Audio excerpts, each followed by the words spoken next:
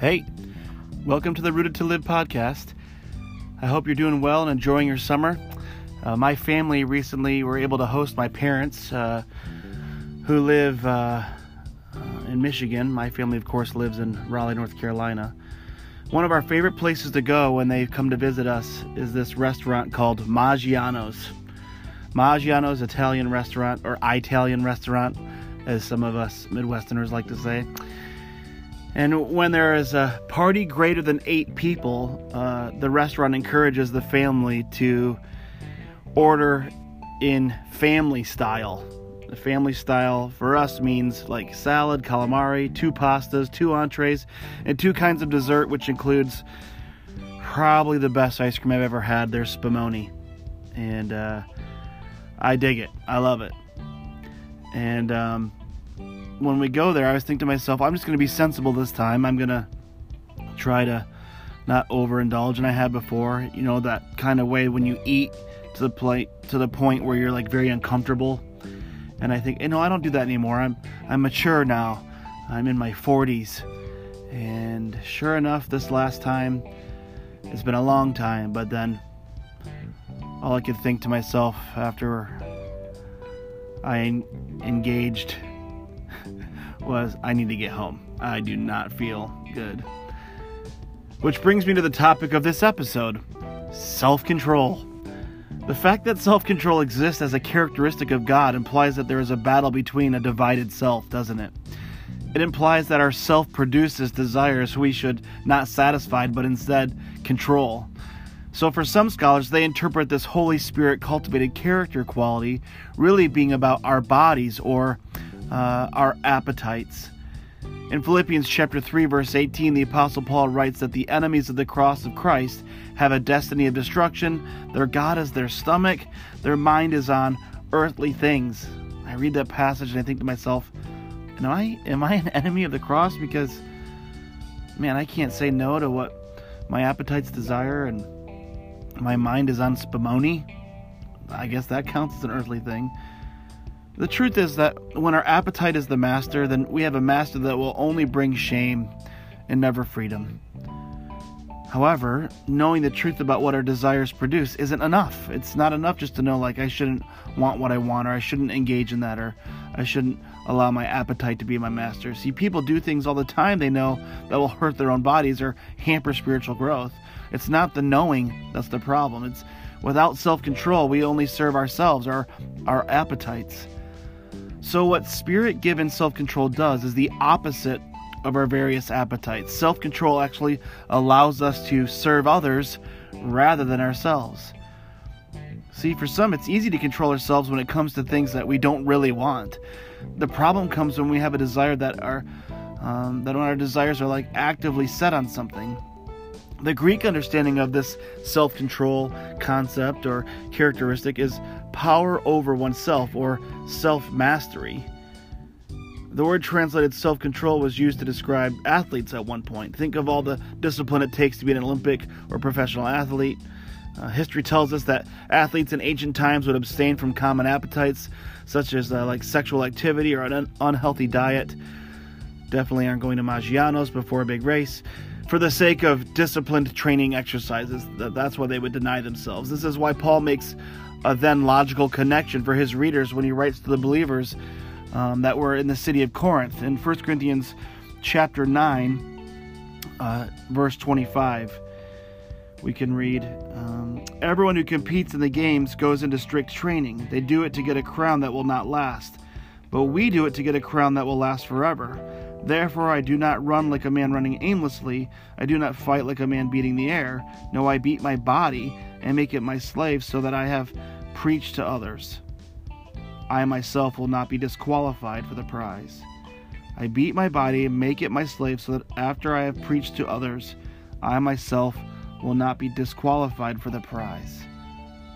So in a sense, it's like saying no even when it hurts. Running from sin, fighting the flesh, pressing on toward imitating Christ, trusting in Him, all forms of self-control. Self-control, then, is the Spirit-given ability to have victory over desire with the goal of glorifying God. The Spirit-given ability to have victory over desire with the goal of glorifying God. So we glorify God by trusting in Him. That's what pleases Him. Hebrews 11 verse 6, I believe, tells us that. It's trusting our Heavenly Father with our lives and then living in a way that makes that goal, glorifying God, possible. See, we see this kind of supernatural self-control demonstrated in Christ, don't we? Well, Jesus was in the wilderness. The scriptures tell us that the Spirit led Him into the wilderness. After fasting for 40 days, the accuser, Satan, prompts Jesus to eat. I'm sure Christ's body said, I'm hungry.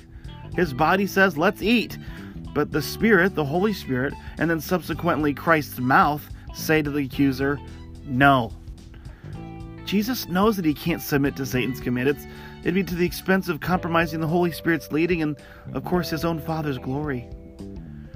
This kind of self-control is actually truly unattainable by any human effort. That's why it's of the Spirit of God. But I've thought to myself in the past, the common rebuttal to such thoughts would be, well, why is it a spiritual thing? Can't just anyone make a choice and not do what they don't want to do? Well, for some, I guess the answer is yes. Anyone can say no to gluttony or no to murder or no to theft. But if they haven't said yes to the gift of the Father's love expressed in Jesus, the reason they are saying no is not for God's glory, but their own. So you can see how there's a bit of a misunderstanding here. Self-discipline is the counterfeit fruit of self-control. Just like the plastic decorative fruit people used to display maybe back in the 70s and 80s on a dining room table. That reminds me now, I used to like to take the plastic grapes in those displays and like stick the ends, the little gaps in those grapes, because there were air pockets, just plastic rubber air pockets, and like stick them on the end of my tongue and just wave them around. Didn't work so well with the fake apples, but or like to used to gnaw on those grapes, gnawing on them. That's all fake fruit, right? And obviously the fake fruit of self-control is really hard to detect, but it's self-discipline. And the difference between self-discipline and self-control is crucial. The difference really is in who gets the glory for the victory. That's the issue. Who will get the glory, or who will get the glory? The Father, or will the self get the glory? If we exercise self-control by faith in Him and our Father, our Heavenly Father, He will get the glory. So truthfully, I need to tell you that I've actually hesitated to share on this topic. Maybe it's why it's been a few weeks since I've released another episode for this podcast. And I think the reason why I've hesitated to share on this topic is because I have so much more room to grow. And I think the accuser wants me to think that I have no right to speak about a topic that I have no mastery over. So I can say back to that, that's a lie, that's false guilt. And so I can share honestly today that there's room to grow in my life in godly self-control. How about you? Consider another passage, same book, 1 Corinthians we were in chapter 9, and looking at chapter 6, we can get some more insight about this idea. Of course, Paul is writing to the believers in the city of Corinth, and they have trouble, these believers do, because they're people. And specifically, this church really struggles with lots of things. And let me read this passage for you in 1 Corinthians chapter 6. Everything is permissible for me, he writes, but not everything is beneficial. Everything is permissible for me, but I will not be mastered by anything. Food for the stomach and stomach for food, but God will destroy them both. The body is not meant for sexual morality, but for the Lord, and the Lord for the body. By His power God raised the Lord from the dead, and He will raise us also. Do you not know that your bodies are members of Christ Himself? Shall I then take the members of Christ and unite them with a prostitute? Never. Do you not know that he who unites himself with a prostitute is one with her in body? For it is said the two will become one flesh. But he who unites himself with the Lord is one with Him in spirit. Flee from sexual immorality.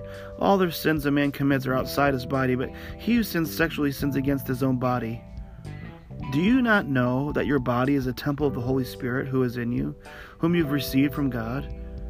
You are not your own. You were bought at a price. Therefore, honor God with your body. See, there's a common misunderstanding that Christianity is simply about getting the immaterial parts of us to heaven one day. And that's a huge miss in the gospel of the kingdom of God. There's so much more than just going to heaven one day, and there's so much more than just our souls. It's not simply about heaven one day. It's not simply about our soul. It's actually also about right now. And not only about our souls, but our hearts, our minds, our strength, and our bodies as well. So when Jesus paid the price to redeem his people from the outcomes of sin, guilt, and condemnation, it was the ransom, as the text says here. It was the ransom for our bodies as well as our souls. What does it mean that our body was bought, as the text says? Well, there's several implications as a result of being redeemed, soul and body. One implication is that we ought to value our bodies because our bodies are valued by God. Quite some time ago, some scholars taught that the material, the physical, and bodies are bad. I'm putting it quite succinctly in a simple way, but some even today subtly possess such views. Sometimes this can be shaped by one's own view of their own body and what's been done to the body or the wrongs that our bodies perform. But so people with such a view put that view on God, but that is not God's view. The Lord made the body, and so to be against the body, what God is for, is to be against God himself. So why does God value our body? That's a fair question. The text at hand gives a couple insights. 1 Corinthians chapter 6. One idea here is that our bodies, one reason why God values our bodies is because our bodies are a home to the Holy Spirit. They house the Holy Spirit. That's what verse 19 says. Do you not know that your body is a temple of the Holy Spirit who is in you, whom you've received from God? He's sharing this insight, of course, in the light of the context of misusing our bodies and sexual purposes. So when God bought us, he did not just buy us as slaves, but as dwellings. He didn't buy us as slaves at all, but as dwellings. His aim was not to make us work for him, but to make us full of him. Full or filled with all the fullness of God, as the Apostle Paul writes in Ephesians chapter 3.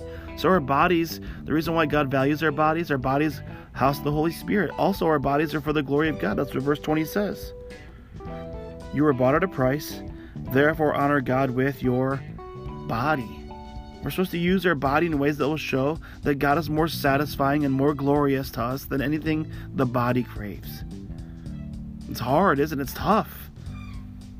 How can I partner with the Spirit as he does this work of cultivating God's self-control in me? Self-control happens actually when we begin to trust in God, which creates a pathway for the Spirit to give ability or the power to follow through with saying no to that which God has called us to abstain, and yes to that which God has invited or commanded us to step toward.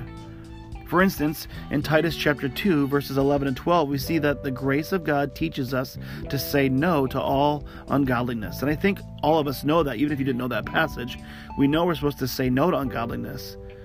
And when we really see and believe that God is for us by grace through Jesus Christ, the power of wrong desires is broken. Therefore, then, the soil in which self-control grows is enriched as we grow in our trust and faith in God, especially in his great love for us. See, this isn't about white-knuckling it or personal morning pep talks. I'm not going to do this. Or big promises that maybe you or I have done in the past. I'll never do this again. I'll never do it again. I promise I'll never do this again. Which really, of course, keeps our minds now on what we don't want to do. What I mean by that is to think about sin or not sinning, either way still has sin on its mind.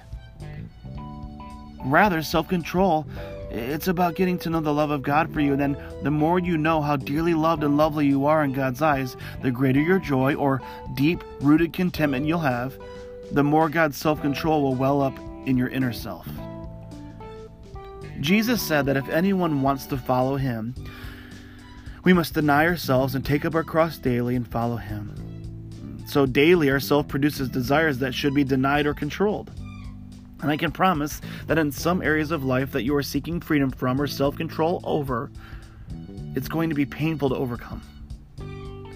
See, we get a taste of what is involved from a unique teaching in Matthew chapter 5, verse 29, when Jesus says, if your right eye makes you stumble, tear it out and throw it from you. See, this is the fierceness of self-control.